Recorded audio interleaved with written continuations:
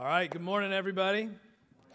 Welcome. My name is David, and I have the great privilege and pleasure of being the pastor here at Redeemer. I want to welcome you guys this morning. Today, we continue on in our series on the Apostles' Creed, which is a series that we've been doing, if you're here for the first time, where we are looking at some of the core essential Christian truths as they are communicated in a really important confession of the church called the Apostles' Creed. And what we've done is we've taken each line of this creed, not everyone, but a lot of them, and kind of picked it apart, tried to study them, tried to see where in the Scripture this is important and why. And it's been good. I've really enjoyed it. Let me remind you that next week is the week that I was encouraging you guys to take and do well on the Apostles' Creed Challenge. Remember this? The We Creed Hard thing, if you were here. I challenged everyone to learn the entirety of the Apostles' Creed. I think there's 108 words. You can do it. I know so many of you guys have done it. And next week, starting on the Sunday, what we're going to do is start saying it on social media, adding our little 21st century twist to this confession of faith that's been passed down through the ages and creeding hard. This is something where we get to join our voices with the church, and it's a really cool thing. I'm excited about it. My family's got it all planned out. Hope to see your family do it as well. All right, today we're going to study the line from the creed, I believe in the Holy Catholic Church. We're going to be in our Bibles in a couple of different places, but really I think the anchor, the strongest emphasis is going to come from the book of Matthew, chapter 16, verses 13 through 20. If you brought your Bible, you can turn there now. We're going to read from it. If you didn't or want to use your phone, that's great. There's also one in the chair in front of you you can grab, and it's in that Bible on page 797. While you guys are getting there, why don't we go ahead and bow our heads and pray. Lord, we are so thankful for this chance to gather this morning, to come before you, to open up your word, to again, just try to understand this really important confession of faith that the church has held so dear and so important for hundreds of years, Lord. And I just pray as we do that and we open up your word that you would give us soft hearts to understand what it is that you're saying, to see the thing that we each individually need to see. And I pray that your Spirit would be at work to just move us towards becoming people who are more like Jesus, becoming people who believe in the church, knowing and trusting that you are at work and that you believe in the things that are happening right here and in churches all across our country and the world every Sunday morning. Lord, I just lift up all that to you and pray that in the name of your Son, Jesus. Amen. Amen. Okay, Matthew 16, verses 13 through 19. When Jesus came to the region of Caesarea Philippi, he asked his disciples, "Who do people say the Son of Man is?" They replied, "Some say John the Baptist, others say Elijah, and still others Jeremiah or one of the prophets." "But what about you?" he asked. "Who do you say I am?" And Simon Peter answered, "You are the Messiah, the Son of the living God." Jesus replied, "Blessed are you, Simon, son of Jonah, for this was not revealed to you by flesh and blood, but by my Father in heaven. And I tell you, you are Peter, and on this rock I will build my church. And the gates of Hades will not overcome it. I will give you the keys of the kingdom of heaven, and whatever you bind on earth will be bound in heaven, and whatever you loose on earth will be loosed in heaven." All right, as we have been saying the creed for the past number of weeks during worship, I've really noticed there's two spots when we're saying it, that there is like this momentary hesitation. There's this moment in the room. And some of you guys are smiling because it's you that's doing the humming. You know what I'm talking about. But the first one is one that we've actually kind of talked about. It's that line where we say after Jesus was crucified, dead, and buried. Sometimes we forget it. I did it last week, or we're not sure about it. He descended to the dead, right? That is a tough line. And I know some of you guys are like, really? Like, that's in the creed? Really, David? Like, that was that important that they decided to put it in the creed? And actually, yeah, they did. And I hope a couple weeks ago, if you were here, that got some explanation. That became a little bit more clear. I kind of did some work trying to help us understand that. I know I didn't clear up everything, mainly because the Bible doesn't clear up everything in that line, but I hope that you saw some of the significance. Okay, that's the first part. The other place is the part that we're talking about this morning. When we say, I believe in the Holy Catholic Church, and it's that word Catholic, where I see a lot of I see faces turn to the side, maybe nostrils flare out a little bit, right? People are like, is it Catholic? Did we really have to say Catholic, right? And that's how some people react. It's interesting. We're a diverse bunch, though, and so there are other folks that hear Catholic, and they don't go, they go, right? And they go, I knew that was in there. They turn to their friend and go, yes, I told you it was Catholic in the creed, right?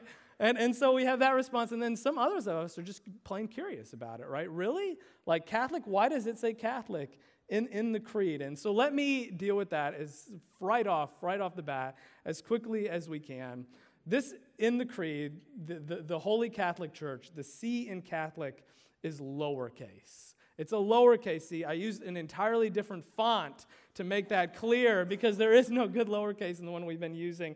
But that's because the Catholic Church in the creed does not refer to the Roman Catholic Church, the proper noun Roman Catholic Church led by the Pope in the Vatican. This Catholic Church in the Apostles' Creed is not a noun but an adjective.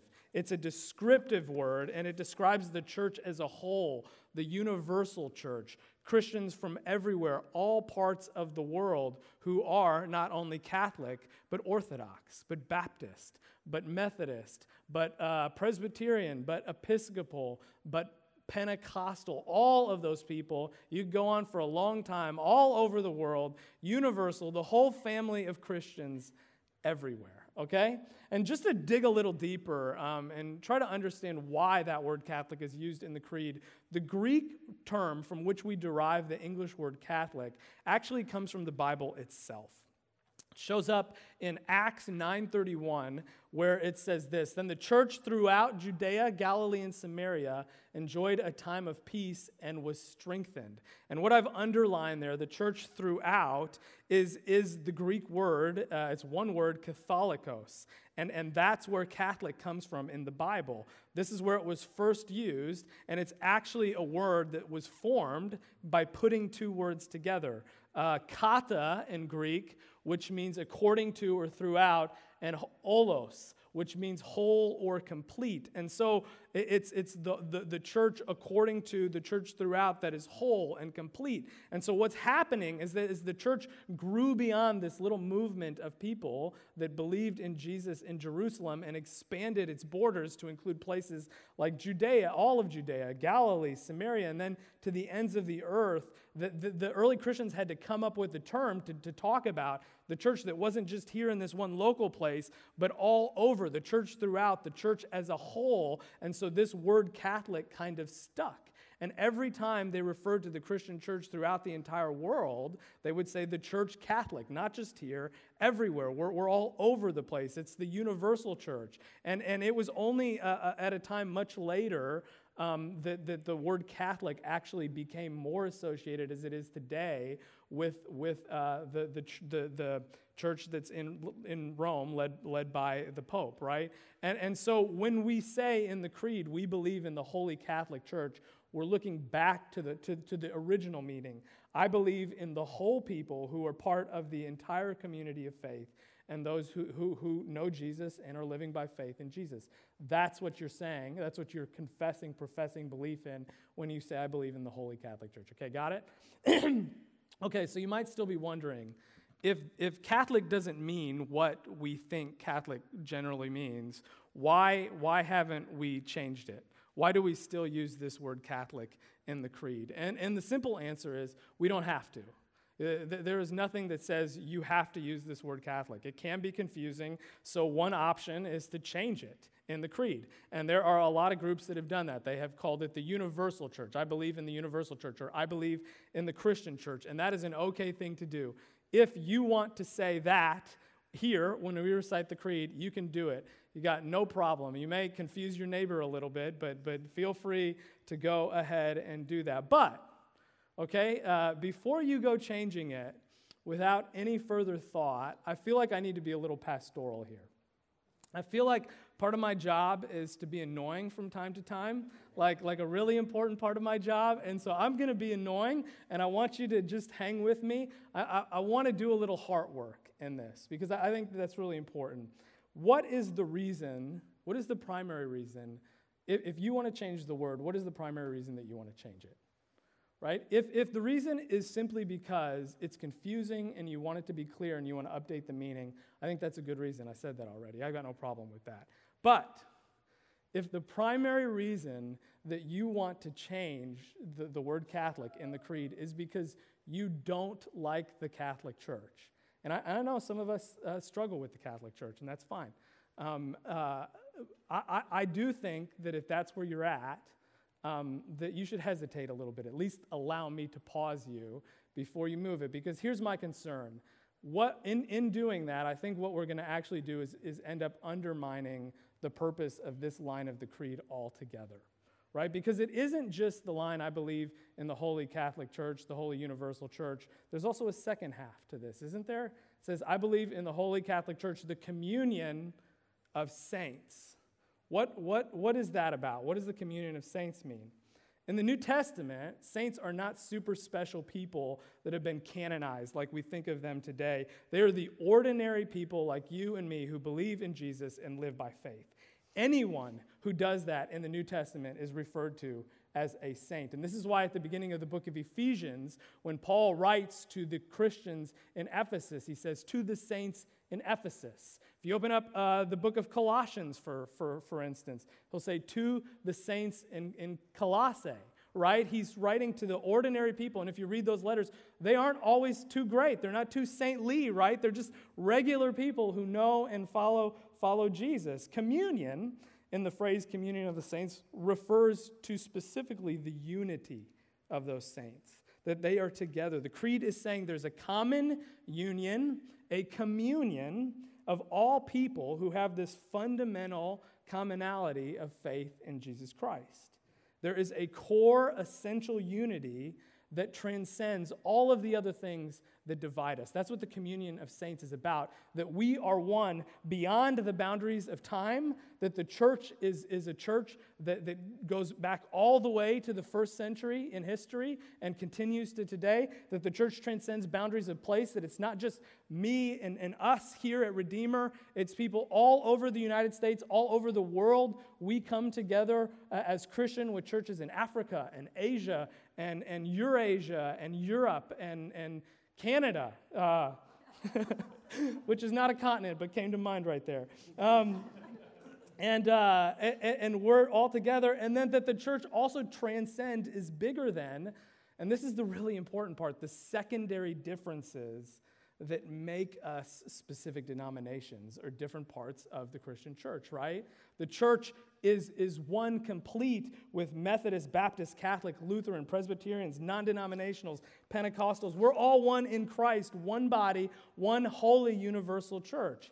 And that is what the creed is saying by talking about communion of the saints, reminding us that we are all one. We have an essential unity. And this theme of oneness is really, really important in the New Testament. Right? I think this is why the early church decided to put it in the creed, because it's all over the New Testament. It's something that Jesus prayed for in John 17 when he's talking to his disciples. He says, I pray that all of you may be one. He's praying for their unity. It's something that Paul talks about over and over in his letters when he's dealing with things that come up in the early church. One of the most well-known of those, and you're probably familiar with it if you know the Bible, is from 1 Corinthians 12, where Paul compares the church to a human body. He says this, 12:27, now you are the body of Christ, and each of you is a member of it. And as you read further, what Paul is talking about is not like church membership. He's saying like members of a body, like an arm's a member or a leg's a member. And so what he says is that although each one of you and every part of the church is different and diverse, you all come together in one body under the headship of Jesus Christ. The head is the one that unites this. And so every different part of the church is like a different part of the body, different and diverse, but unified, right? So like the Catholics are the arms, maybe, right? And the Lutherans with their German roots are the broad shoulders of the church, right? And the Methodists are like the belly of the church, where everything comes together in the middle. The Pentecostals are like the hips and the feet, right? Because they're moving and dancing. And the Baptists are the liver because they want to control everybody's alcohol intake, right? And so you guys get the idea there. And so what's so interesting then about 1 Corinthians 12, after Paul goes on to describe the church in this way, one of the things that he says is you're united, so don't divide yourselves. So don't think that you can disassociate from another part of the body. Don't let your secondary differences trump your primary unity in Jesus Christ, right? And so what Paul says is the eye can't say to the hand, I don't need you. And the body, each are an important part. The ear can't say to the leg, walk on out of here with your leg self. I don't like you, right? Like it's all together. And so the really important thing to remember is that whoever we are, whatever part of the Christian community we come from, whatever convictions we have one conviction about the salvation we have in Jesus that trumps everything else, that is deeper. And friends, I don't want you to think that if you're the one that like wants to change the word Catholic that I'm singling you out here. I'm really not.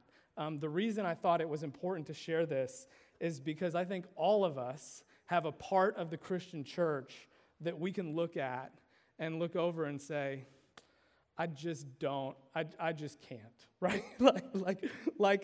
We all have a place where we look over at those people, right? And we all think those people are the problem with Christianity, right? I think that if we're honest, every single one of us has a word that we could insert here instead of Catholic that would rub us the wrong way. It's just the reality. And that's why I think that we should hesitate in changing this word. Or maybe insert the word of whatever Christian group you don't get along with there. Because the idea is that we are all one, and we need to be one, and we need to stay one. The church is bigger than me in my little corner of Christianity, and it's bigger than the secondary differences that are trying to divide us. And I think what we need to remember is the biblical vision of the church is one that is so big and diverse and marvelous. Revelation 17, a group of people from all over the earth, from all of time, who come from every tribe, tongue, and nation, who are absolutely so different and have lived such different lives and see the world in such different ways. So they are different, and yet every single one in Revelation 17 has their knees bowed and are saying the same thing, that Jesus Christ is Lord of all. That's what the communion of saints is about. And I just offer that to you as you wrestle with this part of the creed, okay? All right, I want to pivot here because I think while the unity of the church is really important, that maybe the most incredible thing about this line of the creed is hiding in plain sight. And it's this, the fact that we are saying, I believe in the church. I believe in the church. When we say we believe in the church, we're saying, I believe in Redeemer. I believe what is happening right here and right now. I believe in Sacred Heart down the road. I believe in New Hope up a little ways. I believe in First Baptist Houston and in the church all over America and the church in Africa and the church in Asia, that all these local churches come together and there's something that God is doing and has done and continues to do in the church that is really important, that is essential, and that's why it's in the creed, to a Christian life and to what God is doing and expanding the kingdom in the world. I believe in the church. Don't miss that. Like, that is the thing that is amazing in what we're saying in the creed. And it's really, really important, right? Especially because today, it almost seems like it's cool for people to say that they don't believe in the church, to actually disagree with this part of the creed, to step away from this part of Christian tradition. And there's all kinds of evidences of that. One that came to my mind was a Gallup poll that I read from a few years ago that really tracked the opinion that folks had of the church by asking them this question: are you confident in the church? They asked Christians that question, and they tracked it over the last 30 years. And over the last 30 years, what they noticed was a slow, steady decline, that there was a 15-point drop, that, give or take every year, 0.5% less people in America said, I believe in what God is doing through the church, right? There's also a ton of research that's been conducted that's noticed a small increase in people who identify as nuns and duns. And what those people are, nuns are folks who, on a religious census, will not identify with any religious group at all. They check none, right? Duns are folks who have been part of a church, but who are now no longer part of a church. They've stopped being part of a church for one reason or another. And I'm familiar with that research. I've done a fair bit of reading. And I'm going to say, man, when you read it, a lot of these folks have really good reasons for what they've done. They've got a lot of legitimate frustrations. And I want to be the first to say right here, right now, too often the church has fallen way short, right? We have not been anything close to what we often should be. And the church has hurt people. There are a lot of Christians who poorly reflect on the church in very public ways and don't look anything like Jesus, and that hurts the image of the church. There are things that have happened inside of the walls of the church that are unfortunate, that are really shameful, that really hurt our hearts when we hear them coming out in the news.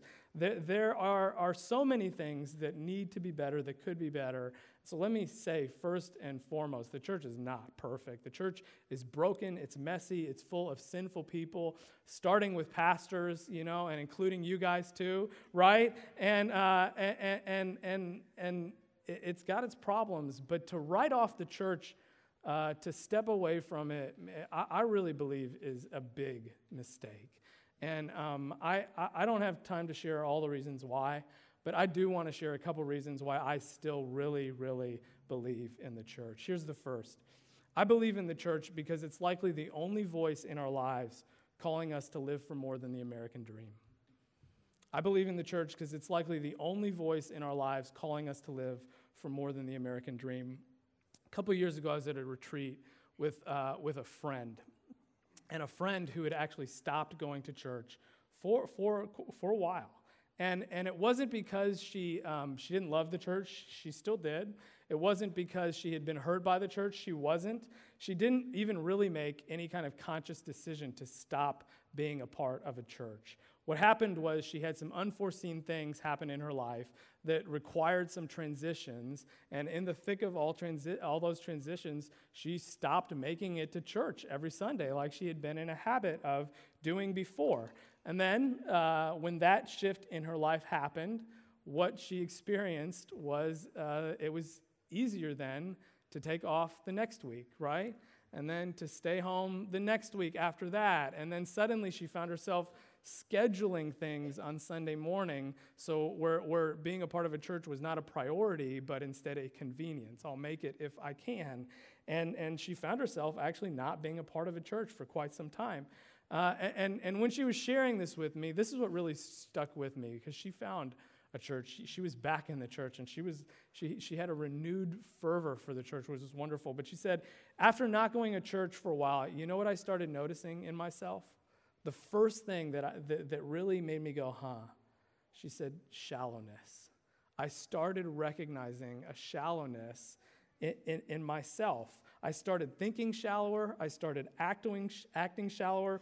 I was living like just in the momentum of the American dream. And I never made it a choice to do that. It was just the direction that my life kind of went.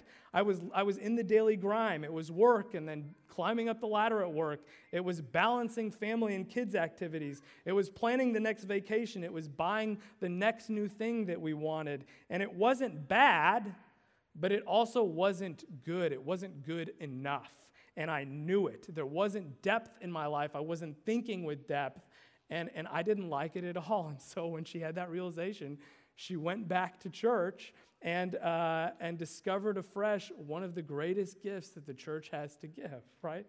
And that's to call people to live for more than right here and right now in the American dream, right? We were created for more, and we need the daily reminder that we need to live for more. Friends, this is one of the biggest reasons why I believe in the church, because we get to do the incredible work of saying, your life is more than food or clothes. Those are Jesus' words, and we get to repeat them, right? And when we live in suburban Houston, and you guys need to recognize this, suburban Houston is fueled off the energy of the American dream. Everything, it's like this giant river with a current that sends us in this direction is go get a better job, make more money, chase whatever that thing is that's material and you want next, or that fun activity, right? And not that that's bad, but it's got to be more. That is going to leave us so empty, and that's what people discover. And in the church, one of the things that we get to do is say, hey, we've got an anchor around your foot, and we're pulling you back by checking your heart. Why are you going after those things? Does it give you the kind of meaning and hope and the meat of life that's really making life be as rich as it could be? And what my friend said is no. Like, I lived it. I was there. It didn't give me what I wanted. And that's one of the greatest values of the church, is that it helps us think about the ultimate reasons why we're here. And I just believe in the church because this is one of the few places in our lives where we're going to hear that voice. If you stop coming to church, just think about this for a second. Where in your life are you going to hear the voice calling you to live for something more? I couldn't think of a spot in mine, and I bet a lot of you are exactly the same. I believe in the church because it keeps reminding us that God created us for more. Okay, here's another reason. I believe in the church because it has always served the greater good of all people. It's always served the greater good of all people. There's a song that I think if we grew up in church, a lot of us learned as kids, right? It goes like this. This little light of mine, I'm going to let it shine, right? Let it shine, let it shine, let it shine, right? You know where that song comes from? It's the Bible. Right? That's good to know that that's from the Bible. Matthew 5, Luke 11, Jesus is talking to his disciples, and he says, you're a city on a hill. You are the light of the world. Do not put that under a lampstand. Do not hide that away. People need to see that. And one of the ways that the church has done that over and over again, consistently throughout history, is by saying all people matter, and we are going to fight for the dignity and the good of every single human being created in the image of God, right? And so the church has always been involved in charity work, in founding universities, in fighting for the end of diseases, in making sure that people have access to clean water, and doing the humanitarian things in Jesus' name. And one of the greatest examples of that is super relative right now that we should probably are thinking about is Harvey. Right? Like, maybe you saw this article, USA Today. I've shared it here before. You know that the lion's share of relief work after Hurricane Harvey was done by the church. 80% is the estimate. I mean, that's incredible. That is the church's light shining, and people get to see that we're living for something more, that there's something else driving us. I believe in the church because the church believes in the good for all people in the world. That's one of the greatest reasons. Here is actually probably the biggest reason that I believe in the church, the most important, and it's this. I believe in the church because Jesus believed in the church. I believe in the church because Jesus believed in the church. We get frustrated when the church isn't perfect. We get concerned when there are things that don't go right. But one of the most important things to recognize is that Jesus was fully aware of that. Jesus knew us. He knew what was going to happen. And he not once doubted his plan for the church as the thing that would bring redemption to the world, the thing that would carry the gospel. Jesus never throws up his hands and says, enough. You guys I just can't deal with you anymore, right? I'm not going to do this church thing. I'm going to come up with a plan B. There's just one too many problems, one too many scandals, one too many old lady fights in a church, right? I just can't I can't deal with it. And he never, ever does that. And this is where that scripture that we read at the beginning of Matthew is really important, right? It's such a helpful reminder. It's so important theologically. Peter, for the first time ever, comes out aloud and confesses his belief in Jesus. He says, "You are the Messiah. You are God's Son. You are the Savior of the entire world." And when Jesus responds to Peter, he says, "Yes, Peter, blessed are you for knowing this," right? You know this, and it's on your faith, this belief that I am the Messiah, that I'm going to do what? I'm going to build my church. Right? That's the word that Jesus uses. And he says, "And the gates of Hades will not overcome it. And I'm going to give you, the church, the keys to the kingdom. And whatever you bind on earth will be bound on earth. And whatever you loose on earth will be loosed in heaven." Right? And so what the church does matters. And just to be clear, who is the one there that is talking about the church? It's not Peter, it's Jesus. Jesus is the one who first mentions the church. The church isn't a human invention. We didn't dream up the church. The church was God's idea. Jesus is the first one talking about the church right here, the first one believing in the church. And don't miss this either. Who is Jesus talking to right now? Peter. Peter is not a perfect person, not even close, right? This is the same Peter who Jesus knows later is going to fail him at his arrest and crucifixion, denies that he ever even knows Jesus. This is the same Peter who, as a leader in the early church, after Jesus is gone, gets the whole Gentiles thing wrong. Like that this is a church for everybody. Paul has to come later and correct him. Right? Peter is so far from perfect. He's this muddled up mess of good and bad, and yet Jesus' confidence in Peter doesn't waver one bit. Right? God still chooses him. And if we do an honest reading of the New Testament and look at the early church, which we oftentimes idealize and thinks is this wonderful, perfect thing, let me tell you, it is not. Just read the letters. Look at the stuff that Paul is dealing with. If you don't believe me, open up the book of 1 Corinthians. There was some Jerry Springer level stuff going on in that church, right? And it was not cool. These are the saints, friends. And that is such an important reminder that the church is made up of ordinary, broken people like you and me, and that isn't something that always ought to frustrate us. Maybe it's something that should make us marvel at the grace of God, that we get to be included in God's redemption in the world, right? Because does it sound like Jesus still believes in Peter in this passage? Absolutely. Does it sound like Jesus believes in the church and what the church is called to do? Absolutely. He gives us the keys to the kingdom. He says the attacks of hell are not going to overcome what the church is going to do. The church is made up of ordinary people like you and me, and it is a beautiful, marvelous thing in God's eyes. Man, we are so, it is so incredible that God has included us in his saving of the world. Amen. Amen. I believe in the church. Let's pray. Lord, we thank you so much for the fact that